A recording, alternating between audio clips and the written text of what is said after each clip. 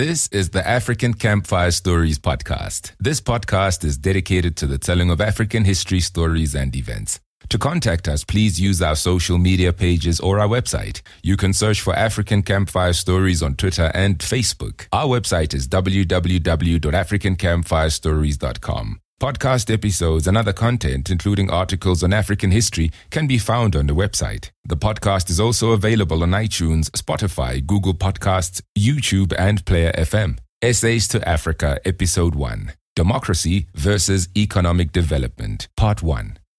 Before we get on with the content of today's episode, I have to introduce a concept that is a new addition to our programming. Starting with this episode, we will be releasing a series of episodes under the main title of Essays to Africa.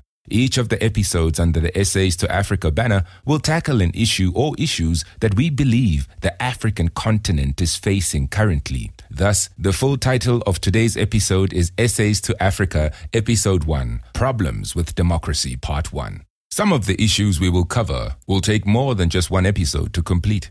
In such cases, we will do 2 or more episodes on those given issues, just as is the case with the first topic we will cover today. Today's episode will not be enough to cover the whole thing.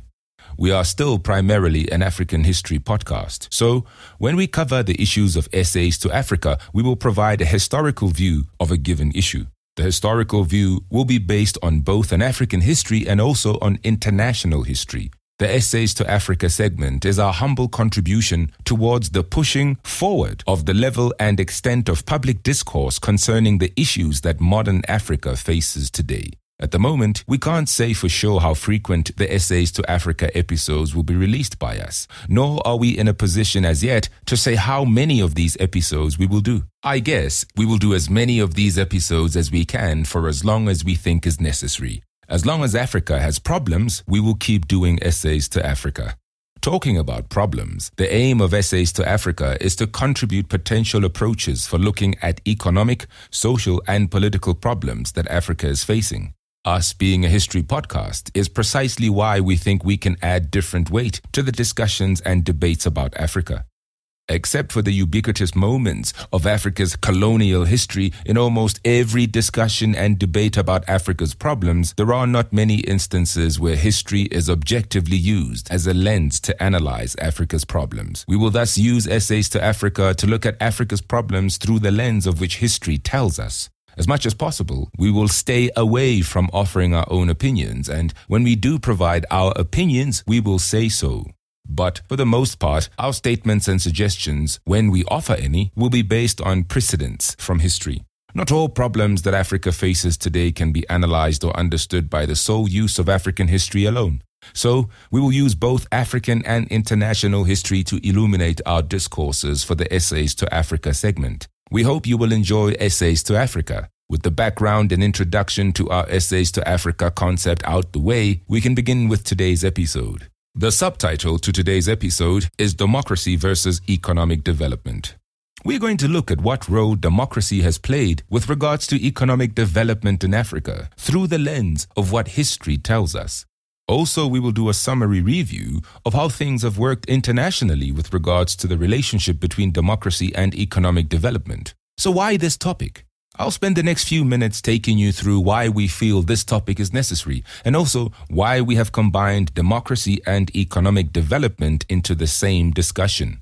Doing this is very important because if I were to just jump into the discussion without doing the explaining I'm about to do, some people would airily dismiss this approach to looking at Africa's economic development problems. For instance, people may ask why choose democracy specifically as a lens to discuss the lack of economic development in Africa. They may ask why leave out the many other possible factors that possibly impact economic development. So, I will now address both economic development and democracy individually in the next episode. I will go into exploring the historical relationship between these two concepts. Let us begin by looking at Africa's economic development situation. Africa as a continent is one of the poorest places on earth. Consider this quote from the World Population Review of 2020. Over half of the nations in Africa are considered to be the poorest in the world. The continent as a whole has lower levels of success economically than the other 6 continents around the world. Close quote. In sub-Saharan Africa, GDP per capita is now less than it was in 1974, having declined over 11%, according to author Les Picker. Economic development should be a priority for a continent where 422 million people live below the poverty line. To help you mentally picture what that looks like, think of the following further statistics. 1 in 3 people in Africa live below the poverty line. That represents 70% of the world's poorest people. Even the experts who offer a positive future prognosis about Africa's economic situation unintentionally end up giving reasons for worry. Take, for instance, the Brookings Institution study that contains some good news. Apparently, according to that study, if Africa continues to do well and the things continue to remain okay, by 2030, there will be a reduction in the number of extremely poor people by 42 million. Remember above I said the current number of extremely poor people in Africa is 422 million? So forgive me if I don't sound too excited for the 42 million decrease in 10 years. Nor am I excited about the fact that the same source says that by 2030 Africans will constitute 87% of the world's poor. Plus, remember that the study says Africa will perform like that if things remain okay. Guess what? Well, things didn't really remain okay. The positive sounding study came out last year, months before the corona pandemic began. Now the World Bank is saying the economy of sub-Saharan Africa will decline by between 2.1% and 5.1% in 2020, coming down from a 2.5% positive increase in 2019. We know that the economy in Africa has had people all excited in the past and then proceeded to tank yet again. Between the years 2000 and 2010, Africa achieved an average annual GDP growth of 5.4%. That is a good performance indeed. But then between 2010 and 2015, that performance went down to 3.3% per year. What this shows you is the following. Most positive-sounding studies about Africa's economic future contain more than a sprinkle of not enoughness, meaning they leave you wondering why such a prognosis should really be celebrated. I stated above that between 2000 and 2010, Africa achieved 5.4% for average annual GDP growth. This may sound good, but for a very poor place, this is not even near enough. The reason I have just provided a glimpse of Africa's economic past, present, and future is to show you how serious the issue of economic development is for Africa. Some of the listeners out there may say, okay, economic development, we understand why it needs to be looked at. But we have concerns and queries about the democracy part of the subtitle of today's episode. Of all the many reasons that have arrested Africa's economic development, why have you guys specifically chosen to analyze the impact of democracy? It seems as if you guys have already decided that democracy may have a big impact on economic development to the exclusion of everything else. Number 2, we believe strongly that lack of successful economic development in Africa is due to things like literacy or illiteracy, lack of education and skills, corruption, colonization, the racism of international organizations like the World Bank and International Monetary Fund, incompetent leaders, tribalism, civil wars, and other such things. So why are you guys focusing on democracy? The above concerns and questions are understandable, so I will now address them. And just before I do so, I'd like to make it clear that the African Campfire Stories podcast team is not going into this topic with the intention of bashing democracy or extolling it. And yes, it is true that there can't be a single factor that solely affects something as complex as economic development. Something like that depends on a witch's brew of multiple factors. We will, in the future, look at other factors that historically have proven to have an impact, good or bad, on Africa's economic development. We just wanted to look at democracy first because we feel that of all the possible factors that have impacted our economic development in the past and those that may do so in the future, democracy has not been given a lot of thought in our public discourse. Many African countries have not religiously practiced democracy since independence. There have been dictatorships in independent Africa. Some African countries took their economic and political methodology from the Soviet Union during the Cold War period, and that methodology was that of a one-party state and a form of socialism. Some countries have had military-based authoritarian systems. Some have gone through all these systems, including democracy itself. So such factors alone could make some people doubtful as to why democracy has to be singled out, to be studied for its impact on Africa's economic development. Which is why I've said above that in the future, we will look at other facets and factors that have the potential of impacting our economic development. We are starting with democracy for many reasons, including reasons from the past, the present, and the future, as will be shown in the next episode. Democracy and its inevitable sibling, the free market economic system, are largely seen in most parts of the world as the silver bullet to economic development. The pundits who extol democracy, for the most part, do so with the implication that democracy will be accompanied by the application of some form of free market economic system. I say some form because no country has a 100% free market economic system. Such a system would have to exclude all government involvement from how privately owned companies do business.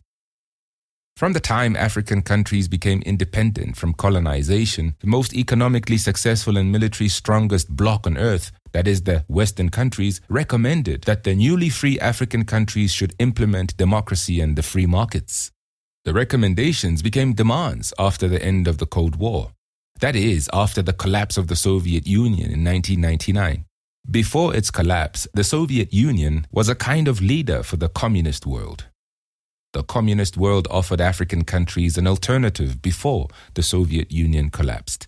If a country's leadership did not like what the West was recommending or demanding, it would choose to go with the communist world. Granted, two alternatives are not exactly rich in available options, but at least there is an alternative.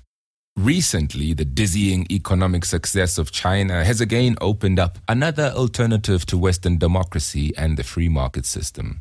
And China doesn't seem to care what governance systems African countries are using.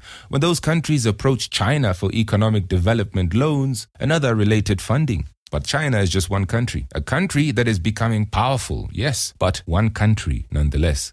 The other route to get assistance related to economic development is still the Western one. Western organizations, companies, governments, and international institutions like the World Bank and the International Monetary Fund require the countries they help to use democracy and the free market system for governance. So yes, in order for us to offer well-rounded and balanced programming, we will have to look at the development methodology that China prefers, because as much as China does not seem to care about governance systems right now, it is doubtful that that situation will always remain unchanged.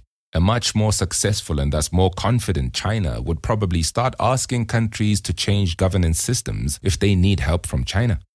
If one is to establish some cause and effect relationship between economic development and the factors that may impact it, systems of political and economic governance, we believe at ACFS, should be the first place to start. When it comes to democracy and the free market system, Africa has been historically forced to use it.